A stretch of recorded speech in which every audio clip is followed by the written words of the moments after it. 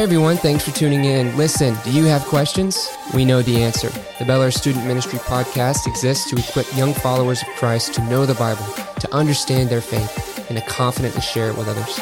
Thanks again for tuning in, and now for this week's episode. Hey everybody, Peyton here. I have a message I want to share with you all today. It's very significant. This will not be a long episode. Matter of fact, this might be the shortest episode we've done so far. And I know I joke around and I say that, this episode is so important. But truly, in the age that we live in today, the message that I have for you all is of the utmost significance. It deals with everybody, man or woman, young or old, large or small. This message that I have, or rather that God has for us, is extremely important. In the previous episode, we mentioned the significance of sin and who we are as people, who we are as sinners, and what made Christ come to this earth to die on a cross. It wasn't for anything that he did because he was sinless. It was what he did for us because we are sinful. The episode after that, our most recent episode, I had mentioned the statistics regarding social media and how it affects students and adults on Instagram and Twitter and things like that, and how it affects their mental health, not in a positive way. Things like depression and anxiety, suicidal thoughts, all of these things are extremely prevalent because of the age that we live in. As I said, in 2005, about 10% of the world, or of the United States, use social media. Now, you can't escape it. It's built into our cars, our refrigerators, our microwaves. You have it in your pocket. You have everything at your fingertips that you want. And while that is a good thing, and it can be beneficial, it has significant effects on the mind. Now, with all of that being said, we have this issue in front of us, and it causes a lot of people, specifically girls who are growing into adults, to have this question: who are we? That's what we'll be dealing with today. Who are we as human beings? Who are we as people who occupy this planet called Earth? Who are we? How did we get here? And where are we going?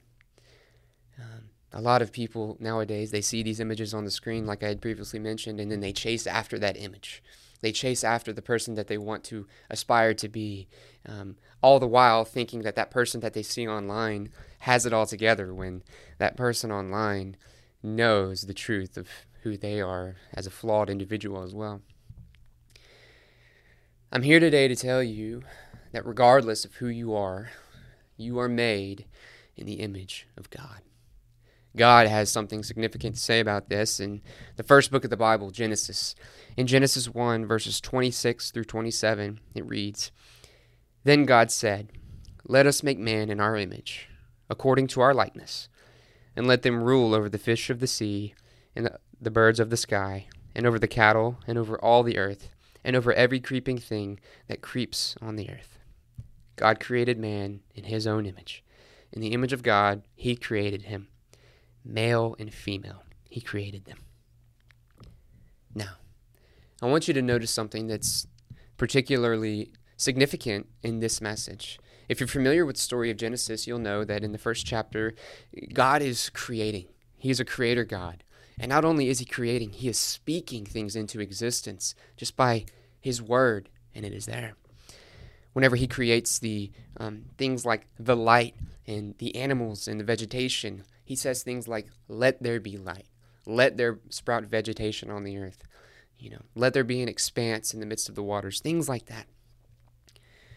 But it's interesting that when he gets to day 6, the Bible says, God said, "Let us make man in our image and in our likeness."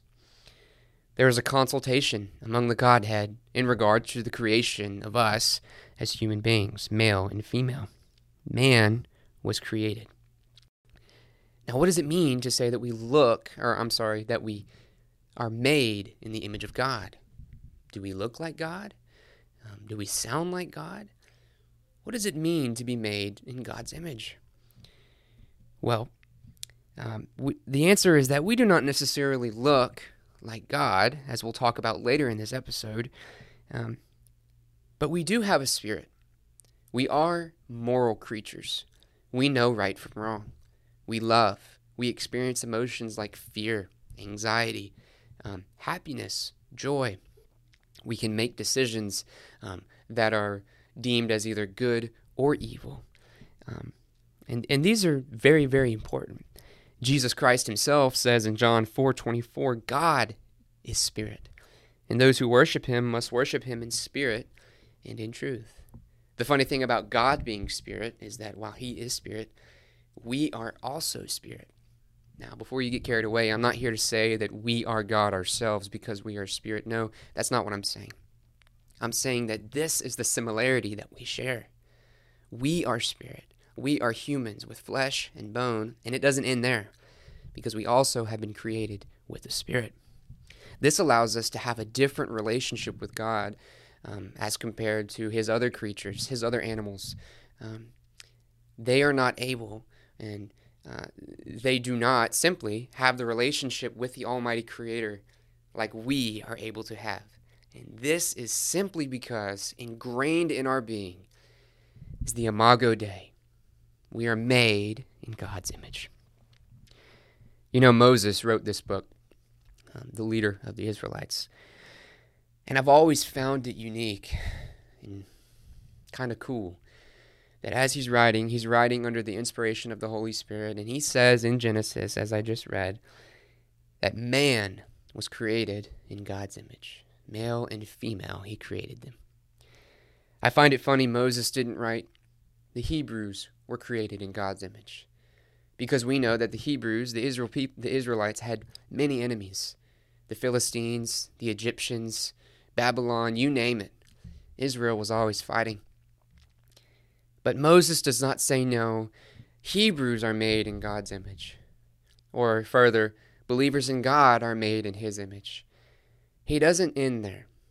He says no. Man was made in the image of God.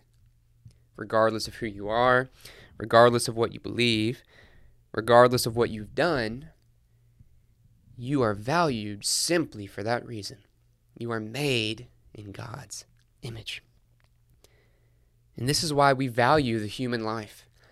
I don't mean to get political here because that's not the purpose of this show and that's not a realm that I want to go into. But regardless of how a person was brought to life, regardless of how a person came to be, regardless of how a person is living right now, they are valued. Intrinsically within them, ingrained in their being, is something called the Imago Dei, which gives value to every human being, past, present, or future, that has, is, or will walk this earth. They are valued and respected simply because of who they are and in whose image they have been created. So, what does this mean for us? Where do we go from here? Well, being made in God's image gives us something that we should follow. It gives us the standard with which we should serve and love and live our lives. Jesus, the God-man himself, is the person, is the image that we should follow. And we have it laid out here in Scripture for us. Paul, the great apostle, I always call Paul the second greatest evangelist to ever live behind Jesus himself. Paul says this about Christ in Philippians 2:5-11. He says this, "Have this attitude in yourselves, which was also in Christ Jesus, who, although he existed in the form of God, did not regard equality with God a thing to be grasped, but emptied himself, taking the form of a bondservant, a slave, and being made in the likeness of men. Being found in appearance as a man, he humbled himself by becoming obedient to the point of death, even death on a cross. For this reason also, God highly exalted him and bestowed on him the name which is above every name, so that at the name of Jesus every knee will bow, of those who are in heaven and on earth and under the earth, and that every tongue will confess that Jesus Christ is Lord, to the glory of God the Father." Jesus was not half God, half man. He was not 50-50. He was fully God and fully man. 100% man, and at the same time, 100% God. Now you might be thinking, Peyton, how does that happen? And the answer I have for you is, good question. I don't have the exact answer as to how he pulled that off. But I know that he did. And I know who he is. Jesus is the man. He is the sinless, spotless lamb who took the place on that Roman cross for your sins, for all the sins of those listening online right now, and for the sin of the person speaking to you online right now. He did that for us. He didn't have to, but he loved us.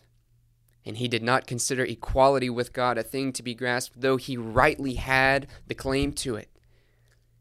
Instead, he took the form of a slave and died on a cross for you and for me. I don't know about you, but that speaks volumes. And I've said it before in previous episodes, and I'll say it again. I want to spend the rest of my life telling others about him.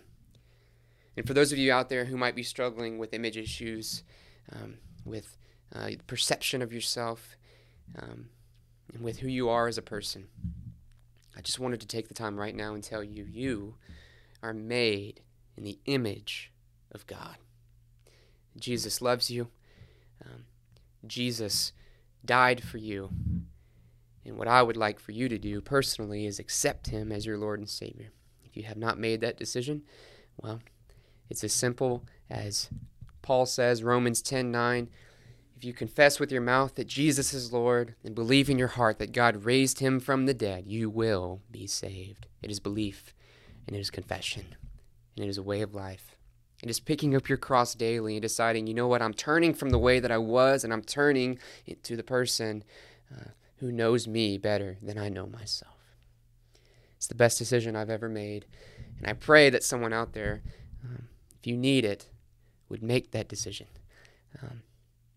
This world's crazy. This world will say a lot of things about you that you're not, and they'll say a lot of things about Christ that are not true either. But God in his word says something about you that is true. And it's truer than anything else you might see on social media. It's truer than any lie the devil has to throw at you. And that truth is that you are made in his image. Thank you for listening. I pray that whoever heard this would be impacted now or in the future. Let's pray. Father, thank you for this day. Thank you for all those listening online. Thank you for the opportunity that you have given me to share this message with the listeners. I pray, Lord, anyone out there dealing with anxiety, depression, OCD, or any mental health issue, I pray you would take that.